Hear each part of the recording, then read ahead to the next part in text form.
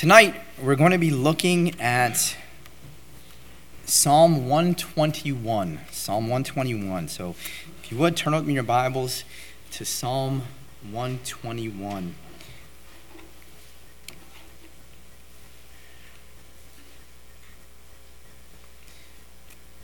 Psalm 121. I've titled our message tonight, Lord, I Need Your Help.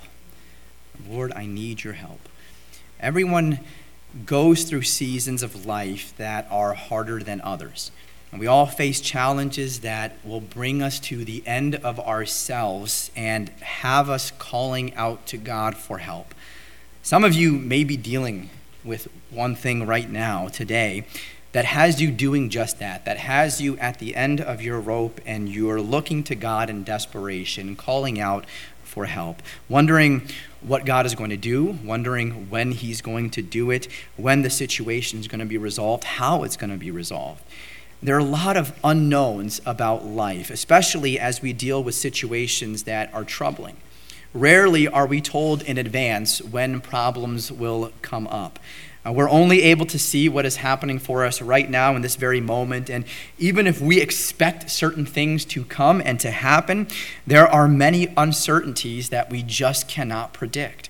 What ends up adding to our stress is when we wait to go to God for help. And often it's for prideful reasons. We often leave God out of our problems until we feel that it is absolutely necessary for God to intervene.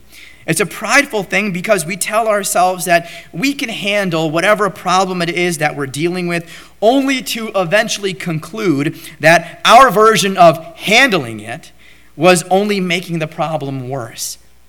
Somehow our track record of making mountains out of molehills doesn't deter us from leaving God out of the problems, and especially in the future when more problems arise. Whatever it is that you may be dealing with right now, whatever it is that may be right around the corner for you, God wants us to know that his help is available to us. We've all had times where we've stopped and we've said these words, Lord, I need your help. Most of the time, those words are said after we've exhausted all of our own effort, but my desire is that we would learn to say these words sooner. That we would give our situation from the beginning completely over to him. It would be nice if God would give us a blueprint of the entire year, show us exactly how things are going to happen, specifically when they're going to happen. I feel like so many of us would be at ease knowing that we're going to plan for certain things where God has said, okay, on May 1st, tomorrow, something is catastrophic is going to happen. You're going to have a car accident or whatever it may be. It'd be great to have that in the advance, wouldn't it? No. Right? We'd be miserable knowing that something is inevitably going to happen, and no matter what we try to do to avoid it, it is unavoidable. But we think that it'd be nice to be able to get a backstage view into God's grand scheme of the universe to help settle our minds so that we know all things are going to be worked out. But in reality, God is doing us a favor by not showing us what the future is going to show. Instead, God gives us vision to see only today, but offers to give us peace for the future as we trust in what he is presently doing in our lives. Faith is trusting in what we cannot see. And God has shown us that he is completely trustworthy for the future as much as he has been trustworthy for the past and even in the present. In one of Charles Schulz's Peanuts comics, Lucy said, Charlie Brown, life is like a deck chair. Some position the chair to see where they've been, some position it to see where they are at the present. Well, Charlie Brown turned to her and responded in his typical, very melancholy way, Lucy, I can't even get my deck chair unfolded. Some people are so out of sorts, they don't know if they should be looking back. They don't know if they should be looking at the present. They don't know if they should be looking ahead to the future. They don't know how to make sense of anything that is happening in their life. The world seems to be passing them by, and they seem as if they're struggling to keep up. Whatever you have dealt with, dealing with right now, maybe it's something that is about to happen. But whether you have a health crisis, whether it's financial trouble, whether it's relationship issues, or any number of problems that we may be dealing with today, God has proven himself faithful. He's proven himself trustworthy every single time, and he promises to be our help in all that we go through. But let me offer a disclaimer, though, as we begin. Just because God is available to help us, not everyone wants God's help. As I mentioned, many people allow pride to just push God out of the situation entirely. And rather than getting a solution to their problem, the matter, when we keep it to ourselves, is intensified. And still people will refuse to cry out to God for help. I've heard people say to me, when I've pleaded for them, you need to ask God for help in this matter. They've come to me and said, I got myself into this mess, and you know where I'm going. I'm going to get myself out. It's frustrating to hear that. Many people don't want God's help.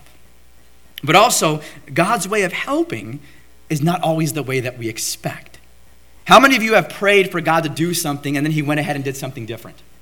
And then you're looking at the situation, you're thinking, well, God, that's great, but I don't know if you heard me because I was really asking for this, and what you gave is that. Somewhere the wires got crossed in this line of communication because you didn't actually give me what I was asking for. A lot of times this happens, where we have an anticipated way that God should help us, and when we ask him for help, he does something completely different. God doesn't always do things that we expect, and that's a good thing. Just because we think we're smart doesn't mean that we're smarter than God. Why trust in yourself when you can only see what's happening right now in this very instant and neglect the wisdom of the God who can see everything from beginning to the very end? One of my favorite books in the Bible is the small, minor prophet of Habakkuk. The prophet Habakkuk, chapter 1, calls out to God for help. And he calls out to God for help for a good reason. All around him, he sees wickedness seemingly prosper. And he just can't understand how God would allow the wicked to go unpunished. How all of this would seem to just be escaping the judgment of God. And so he is calling out to God almost in frustration. God, when are you going to do something? How long are they going to go without being punished for their evil actions? He's frustrated because they're getting away with murder with no repercussions. No justice is being served, and evil seems to be celebrated. He is fed up, and he's wondering when God is going to do something about it, if at all God is going to do anything. And then God tells him that he is going to send in the Chaldeans to punish Israel for all of their wickedness. And all of a sudden, Habakkuk objects.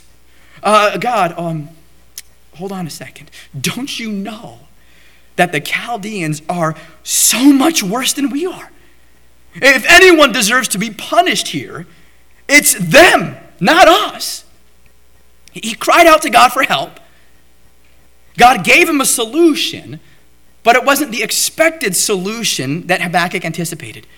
Now, Habakkuk would eventually acknowledge that he understands God knows what he is doing, but there was an initial objection to God's plan offering help.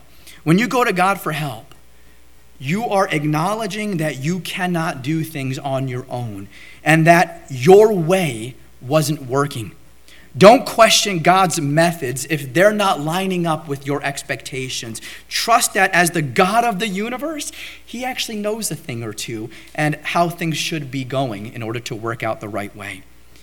We may not understand why our journey through this life is full of one problem after the next, but that is why God has given us his word.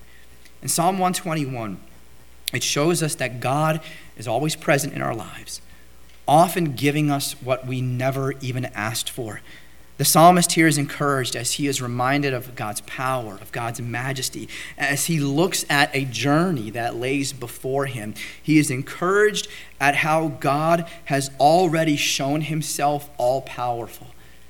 He recognizes that whether it is a dark valley or a season of joy and of happiness, God can be trusted every step of the way. And the psalmist recognizes that God is not only the destination of his journey, but also the strength for every step of his journey. Many people don't cry out to God for help because they deem their problems too insignificant for God. Let me assure you that every problem is small for God. But that should never lead you to think that you are annoying God with something that he doesn't care about. Is the child annoying their parent when they cry to them about falling and scraping their knee? It's a small matter to the parent. But in the child's eyes, it's sometimes life or death. Even though it's that small matter, it's a big deal to the child, and the parent will clean it up, bandage it up right away.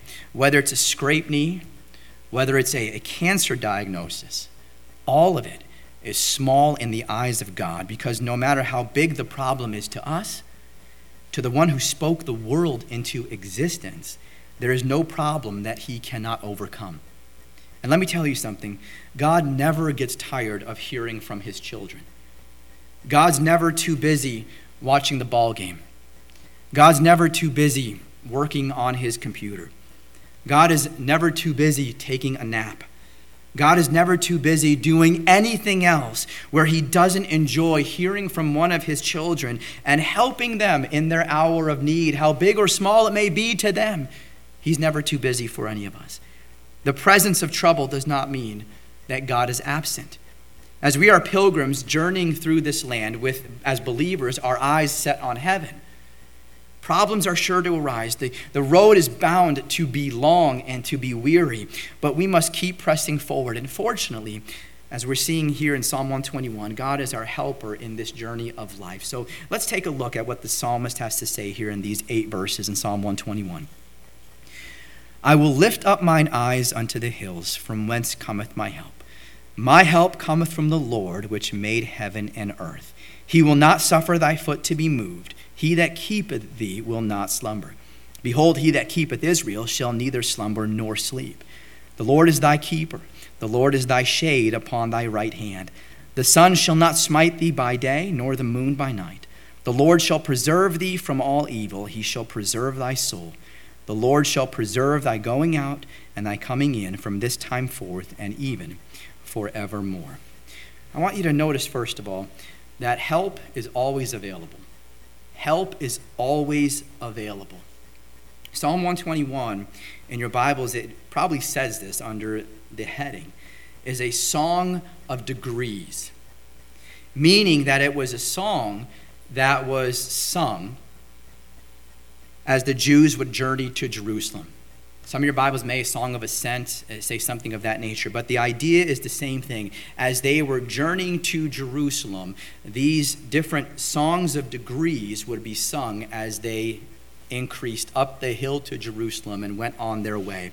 As families, whatever they were traveling from, were traveling back to Jerusalem, they would sing these songs of degrees because Jerusalem sat on a hill. So wherever it is that you were coming from, if you were traveling to Jerusalem, you were always going up to Jerusalem.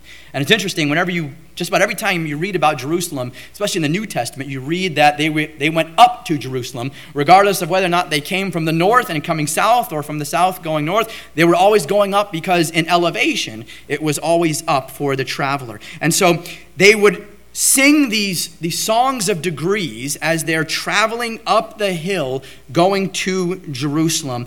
And the more onward they went, they would keep going on with these different songs that they would sing. The idea was that they were preparing themselves for the worship of God, which was at the temple there in Jerusalem. And as the psalmist prepares for his journey to Jerusalem, which is the idea that we see here at the beginning of the psalm, he recognizes that God's help is always present. There's something, I don't know if you've noticed this as well, but again it says in verse number 1, I will lift up mine eyes to the hills from whence cometh my help. There's something about being out in nature that helps get things into the right perspective. And that's, I think, what we're seeing here with the psalmist. here in verse number 1. Again, I will lift up mine eyes unto the hills, from whence cometh my help. He's looking up into the hills, it says. Now, some of you might prefer more of an ocean view. I prefer valleys and mountains. We were driving back up into New York after Easter break, and some of the routes that you take, they're really beautiful when you can see the mountain peaks and the valleys beneath them. It's really neat to see that. I prefer that view more than ocean or beach or anything like that. My kids prefer the beach, but that's not me as much. And I enjoy that. To me, I can see such beauty in that. But either way, there's something calming about looking out upon God's creation and it's being able to see God's hand in everything. Maybe you enjoy seeing a sunset where it almost looks as if God took a paintbrush and just brushed it across the sky, and the colors that are there are just awesome as you see shades of pink and orange and blue and just the beauty in all of that. But there's something calming about seeing God's handiwork in creation, seeing his hand in all of it. And as the hymn states, when through the woods and forest glades I wander, and hear the birds sing sweetly in the trees, when I look down from lofty mountain grandeur, and hear the brook and feel the gentle breeze, then sings my soul, my Savior God, to thee, how great thou art, how great thou art. When you truly stop and just consider the majesty and the beauty of God in creation, it does cause your soul to sing in praise to him. You're forced to acknowledge that God has done something so magnificent in creating all of this, and he just spoke it into existence. He was so detailed in all of this creation that we have before us, and he's given it for our enjoyment. And as the psalmist was preparing for his journey, he looked up to the hills to remind himself of God's greatness and his power to sustain him through the challenges that lay ahead of his journey. Now, some people have been confused by suggesting that we can look for help from the hills or from the mountains, but that's not what verse 1 is saying here. Notice again what it says. It says, I will lift up mine eyes unto the hills, from whence cometh my help. Remember that this is a psalm of degrees. So you have to picture that they're starting their ascent up to Jerusalem, and they're working up the hill where, again, it was sung as they're making this climb. But the psalmist is turning his gaze upward to the city that is on a hill, Jerusalem itself, specifically where God's presence dwelt in the temple, recognizing that his help came directly from God, specifically there in the temple. And that's what we're told there in verse number 2. Notice what it says. It says, my help cometh from the Lord, which made heaven and earth. This is the foundation, here verse 2, of the entire psalm, that we need to be looking to God for help. Help is not found in nature. It's not found in creation. It's not found in the mountains. It's not found in the valleys. It is found in the God of all of this. He is the one who is our help. Rather than looking to God, though, I think we spend far too much time looking within ourselves to try and solve life's problems. The psalmist encourages himself by reminding himself of who it is that he needs to be trusting in. He says, my help cometh from the Lord, which made heaven and earth. The Lord which made heaven and earth. It seems rather silly to ask, but how many of you know that God created the heavens and the earth? Show of hands. Every hand better go up. Seal, did you put your hand up? Okay. It would be mind-boggling to imagine God making heaven and earth, even if all the materials were around and available for him to do it. But God didn't just build everything. He created everything. God spoke, and the heavens and the earth existed. That is beyond our comprehension. Have any of you ever tried to speak something into existence? Why not? Rather than trying to fix a problem with your own two hands, have you ever tried to speak and fix a problem? Yes? Okay. But it doesn't work. Why can't we speak something into existence? Why can't we speak and have a matter solved just like that? Because we're not God. None of us can do it because we are not God. We are not the creator who is able to speak things into existence. We cannot do what God does. And this is nothing new for you. But he is the all-powerful God and we are not. This is something that we know, that we almost jokingly raise our hands about. But at the same time, it's something that we lose sight of, isn't it? Every time you're worried, every time you're afraid, every time you're panicked or nervous or overwhelmed or discouraged and a whole host of other emotions, we've temporarily forgotten about the fact that the one who we trusted in for our eternal salvation is the same one who has created the heaven and the earth and is all-powerful to fix and to solve any problem that we're ever dealing with. You know that he's done all this. You know that all it took was for him to speak anything into existence, and yet we still go through seasons where we're afraid and panic and stressed, and you name it, we face it. Because in that moment, we're not thinking about the all-powerful God who can speak the world and anything into existence out of nothing. Is there any problem too big for God to fix? No. Is there any situation where God is unable to help you? No. Isaiah 59 verse 1 puts it this way. It says, "Behold, the Lord's hand is not shortened, that it cannot save, neither his ear heavy, that it cannot hear."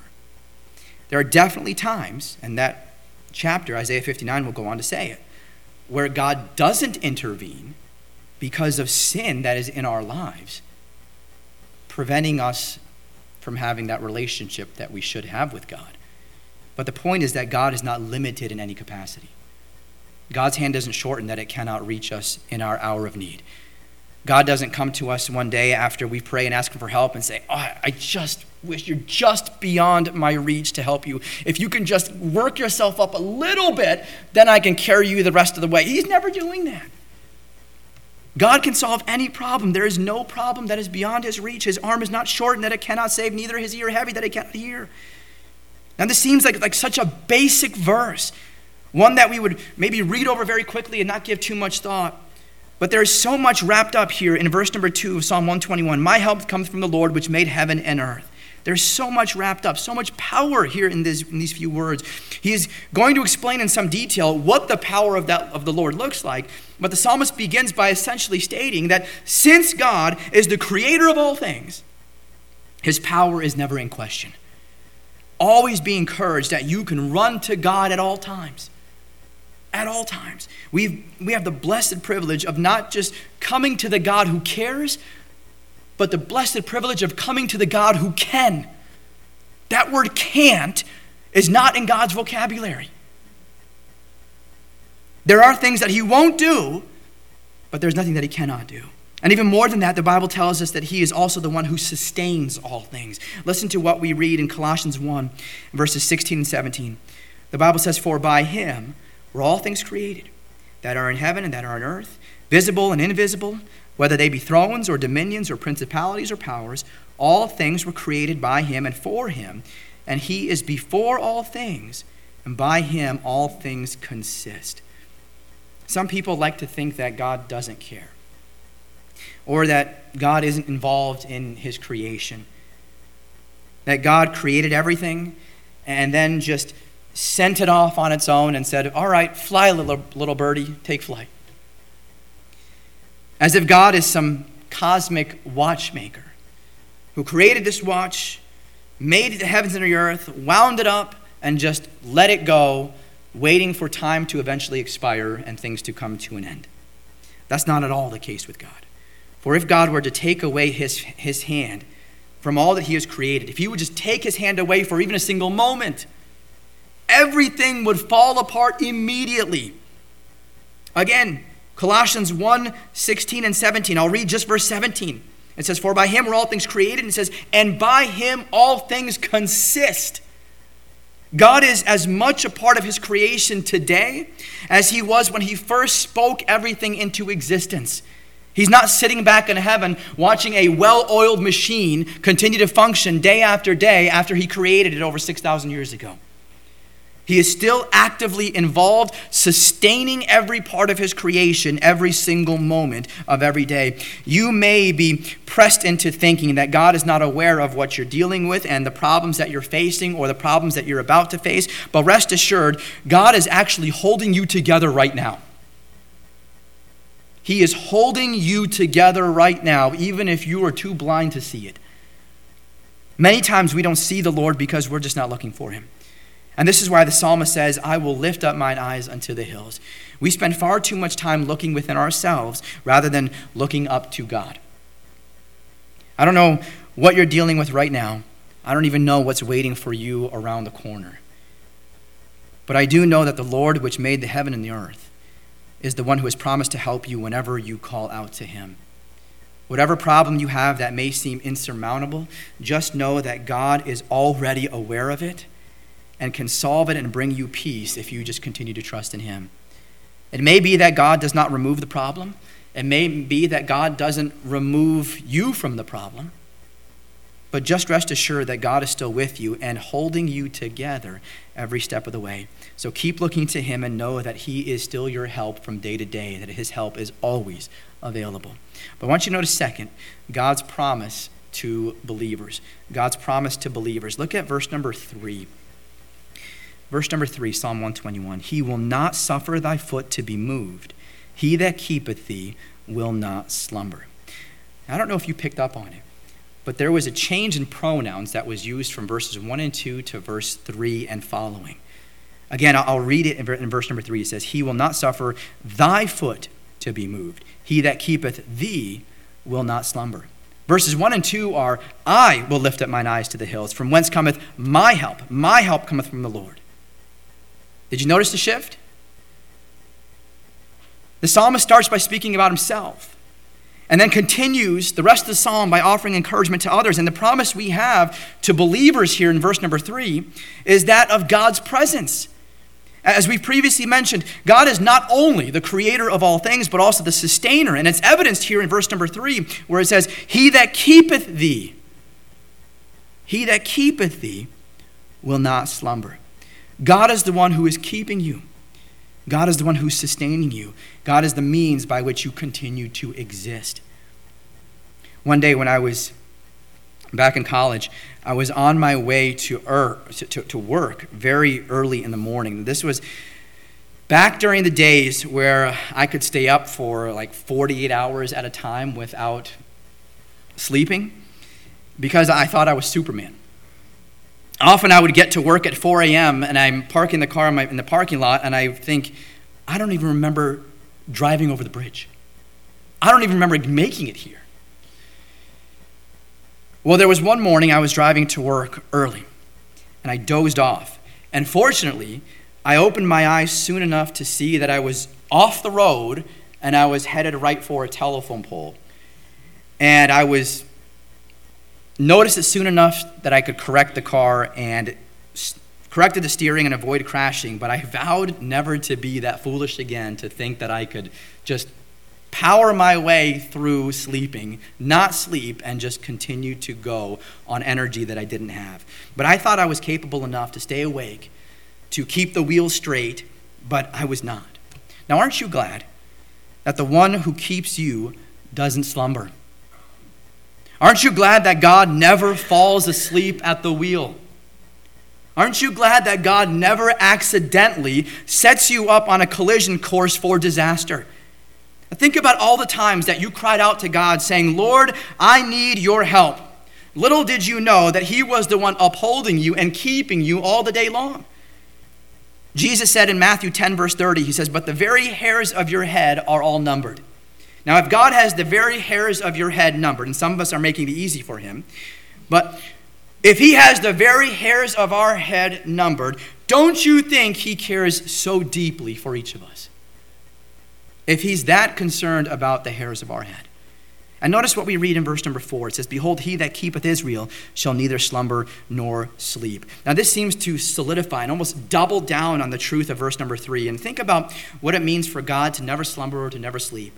The one who keeps you never will slumber nor sleep. How many times have you stayed up into the early morning hours working on something, stressing about something, trying to fix something? Any of you done that? Not necessarily on purpose, but because you were busy working on something and you needed to get something done. Maybe there was a deadline or you just couldn't go to bed until this was done. Any of you ever done that? Where you're burning the midnight oil and it's just late and late and late. Some of you have probably done that very recently. But either way, we've all done that. We've all been there where we've stayed up so late to try and get something done. And at times like that, have you ever stopped to think that God is watching over you as you're toiling all the night and into the early morning hours trying to work something out or to fix a problem? Have you stopped to think about that? That while you're awake, taking care of a problem, working on a paper, trying to finish something up to meet a deadline, God is also never slumbering, never sleeping, and watching over you as you're doing what you're doing. God doesn't take a coffee break. God doesn't go on vacation. God never clocks out. He never gets tired. When's the last time you thought about what God must be thinking as he's looking down upon you, worrying, stressed, overwhelmed, and discouraged? While you feel like you've got the weight of the world on your shoulders, God is the one that is actually watching over you. Many of us are so concerned with working for God without ever allowing God to work through us. You're fighting a losing battle if you think that you can do everything on your own. And honestly, why try? Why try to do everything on your own, especially when the God who spoke the world into existence is offering to help and to work through us? There's no need for both you and God to stay up all night. He's already promised to never slumber and to never sleep. So what I'm saying is, trust God to be your help and get some sleep. Go to bed. Don't underestimate a good night's sleep. There have been times where I have been unable to sleep thinking about something that is coming up the next day or thinking about something that has just happened that day. And it is in those moments that we need to remember where our help comes from. Alexander the Great was once asked how he could sleep so soundly every night. And he responded by saying that his faithful guard Parmenio kept watch during the night so that he could rest soundly. If a general can sleep peacefully at night because a mere man is watching over him and keeping guard over him, how much more soundly should every single believer sleep, knowing that our eternal God keeps watch over us? Regardless of what you have going on today, what may be even happening tomorrow, what may be happening next week or next month or next year, sleep well tonight, knowing that your Heavenly Father is aware of everything that you're going through and He's already got it all figured out. He may never slumber nor sleep, but believe me, He wants you to sleep soundly. He wants you to sleep peacefully, knowing that He is always in control and He is always there to help you. The Lord watches over us, and the Lord also protects us. Notice what we see in verses 5 and 6. Psalm 121, verses 5 and 6. The Lord is thy keeper. The Lord is thy shade upon thy right hand. The sun shall not smite thee by day, nor the moon by night. The psalmist feels great comfort knowing that God is watching over him, knowing that God is protecting him all throughout the day and all throughout the night. Not a moment passes where God is not aware of what every single one of us are going through. There is never a moment where God ever takes His eyes off of you. I can't tell you how many times I've looked to Ruthie and I said, "Where's Levi?" You know, that this kid is only 1 year old, but he manages to scoot out of your field of vision in just a moment. You have your eyes on him and you look away for a moment, you turn back and he's gone. And he's getting into everything that he shouldn't be getting into. And I've probably said this, and maybe she said it to me so many times, "Where's Levi?" And we're quickly panicking, trying to find him, and then we spot him in the corner doing something he shouldn't be doing. Mischievously. He's always very mischievous. He's so sneaky. And if you take your eyes off him for just 1 second, he's going to try and get into something that he's not supposed to. God never asked that question. He's not looking down from heaven thinking, "Where's David?" And there's probably a dozen Davids here who he's looking for. He never has to ask that. He never has to wonder as he's searching through a crowd of people where any of us are. Because He never takes His eyes off of any of us at any time. There's never a moment of panic as God frantically searches through the crowds of people trying to find where you specifically are. He is our keeper both day and night, the Bible says, but even more than just keeping us, God is protecting us.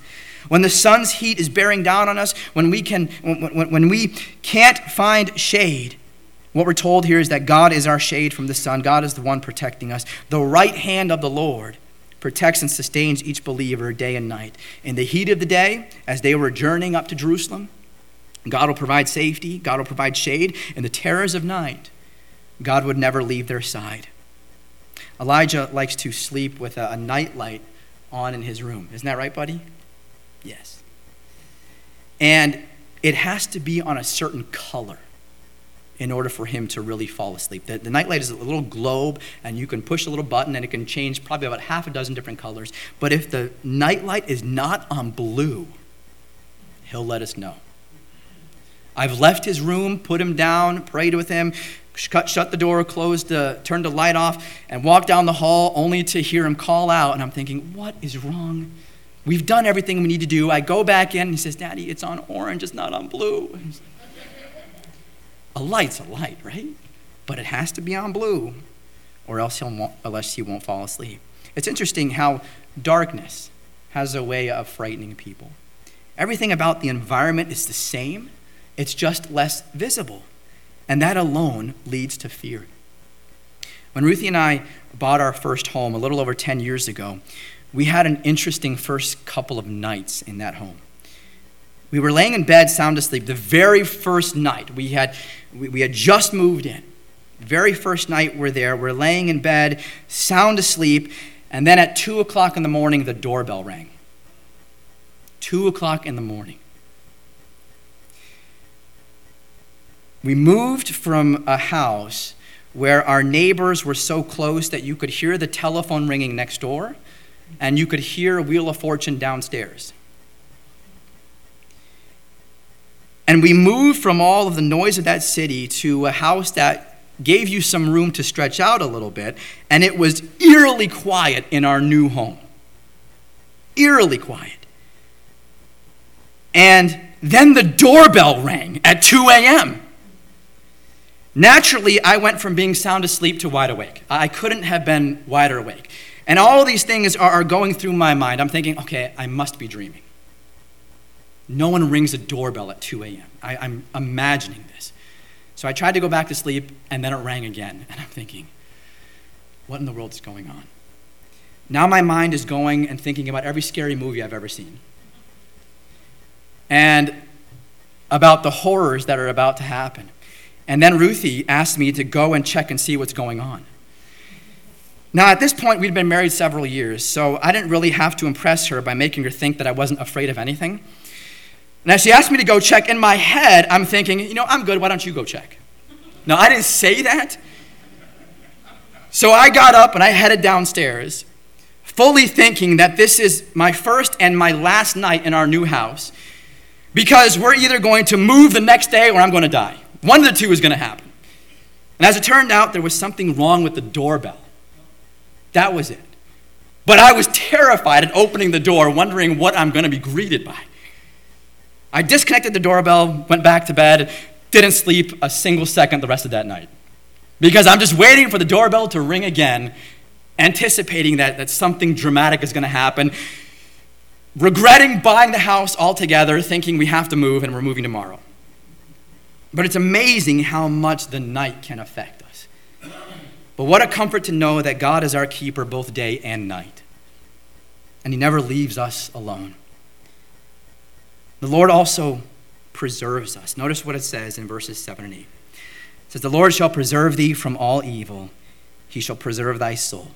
The Lord shall preserve thy going out and thy coming in from this time forth and even forevermore.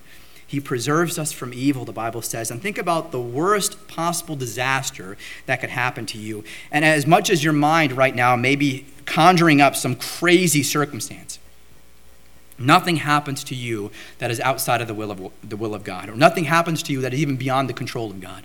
Bad things are going to happen, but even those things that we view as bad all happen under God's supervision and have positive long-term purposes. The Lord also preserves our souls, the Bible says. No matter what may befall you here on earth, God is keeping every believer safely in the palm of his hand. God's children are eternally kept secure. So even if you breathe your last breath here on this earth, you open your eyes to behold your Savior. There may be all sorts of unknowns ahead of you, but one thing is certain. God eternally keeps those who have believed on him. And then when we see that the Lord preserves us every day as well, it says, the Lord shall preserve thy going out and thy coming in from this time forth and even forevermore. Life can fall into routines where we're going out and we're coming in, but God promises to preserve us through all of it. When I look at verse number 8, I see a God who cares about us more than what we realize. He cares about every little thing that we do, as mundane and as menial as some of the tasks we do are. He cares about it all. You may think that what you're doing in life is nothing special because no one takes notice of it. But God cares about your daily routines. God is watching over you as you do laundry, as you cook that meal, as you wash those dishes, as you take care of those children, as you keep that home. God is watching over you as you go to work, as you're driving in your car, as you're sitting in front of your computer, as you're standing in front of a classroom full of children, as you're doing every little thing over the course of your day that has become so routine for you that you don't even think about it. God is watching over you every single moment. The Lord preserves us forever. God's care over us extends beyond the everyday routines to the eons of eternity. One author put it this way. He said, the Christian life is not a quiet escape to a garden where we can walk and talk uninterruptedly with our Lord, nor a fantasy trip to a heavenly city where we can compare blue ribbons and gold medals with others who have made it to the winner's circle. The Christian life is going to God. In going to God, Christians travel the same ground that everyone else walks on, breathe the same air, drink the same water, shop in the same stores, read the same newspapers, are citizens under the same governments, pay the same prices for groceries and gasoline, fear the same dangers, are subject to the same pressures, get the same distresses, are buried in the same ground. The difference is that each step we walk, each breath we breathe, we know we are preserved by God. We know we are accompanied by God. We know we are ruled by God. And therefore, no matter what doubts we endure or what accidents we experience, the Lord will preserve us from evil. He will keep our life. Whatever it is that you may be going through today, whatever may lie ahead in your life, we can lift up our eyes to God and know that we have his help moment to moment, day by day, and for all eternity. The Lord shall preserve thy going out and thy coming in from this time forth and even forevermore. Though trials come and all have their purpose in God, nothing shall ever separate us from God, who eternally loves us, eternally protects us, and eternally preserves us. Would you bow with me in prayer at this time? Heavenly Father, we are thankful to come before the God who loves us more than what we can ever imagine. Lord, I'm thankful for this short psalm that expresses so much about who you are and how much you are indeed a help to those who call upon you. Lord, may our eyes be heavenward. May they be directed to you as the one, Lord, who sustains us, who keeps us, Lord, who preserves us. May we recognize the greatness of who you are to us in the past and trust in you for the future. Thank you for loving us. Thank you, Lord, for being patient with us as we struggle, Lord, to see and understand just how wonderful and majestic you really are. In Christ's name we pray. Amen.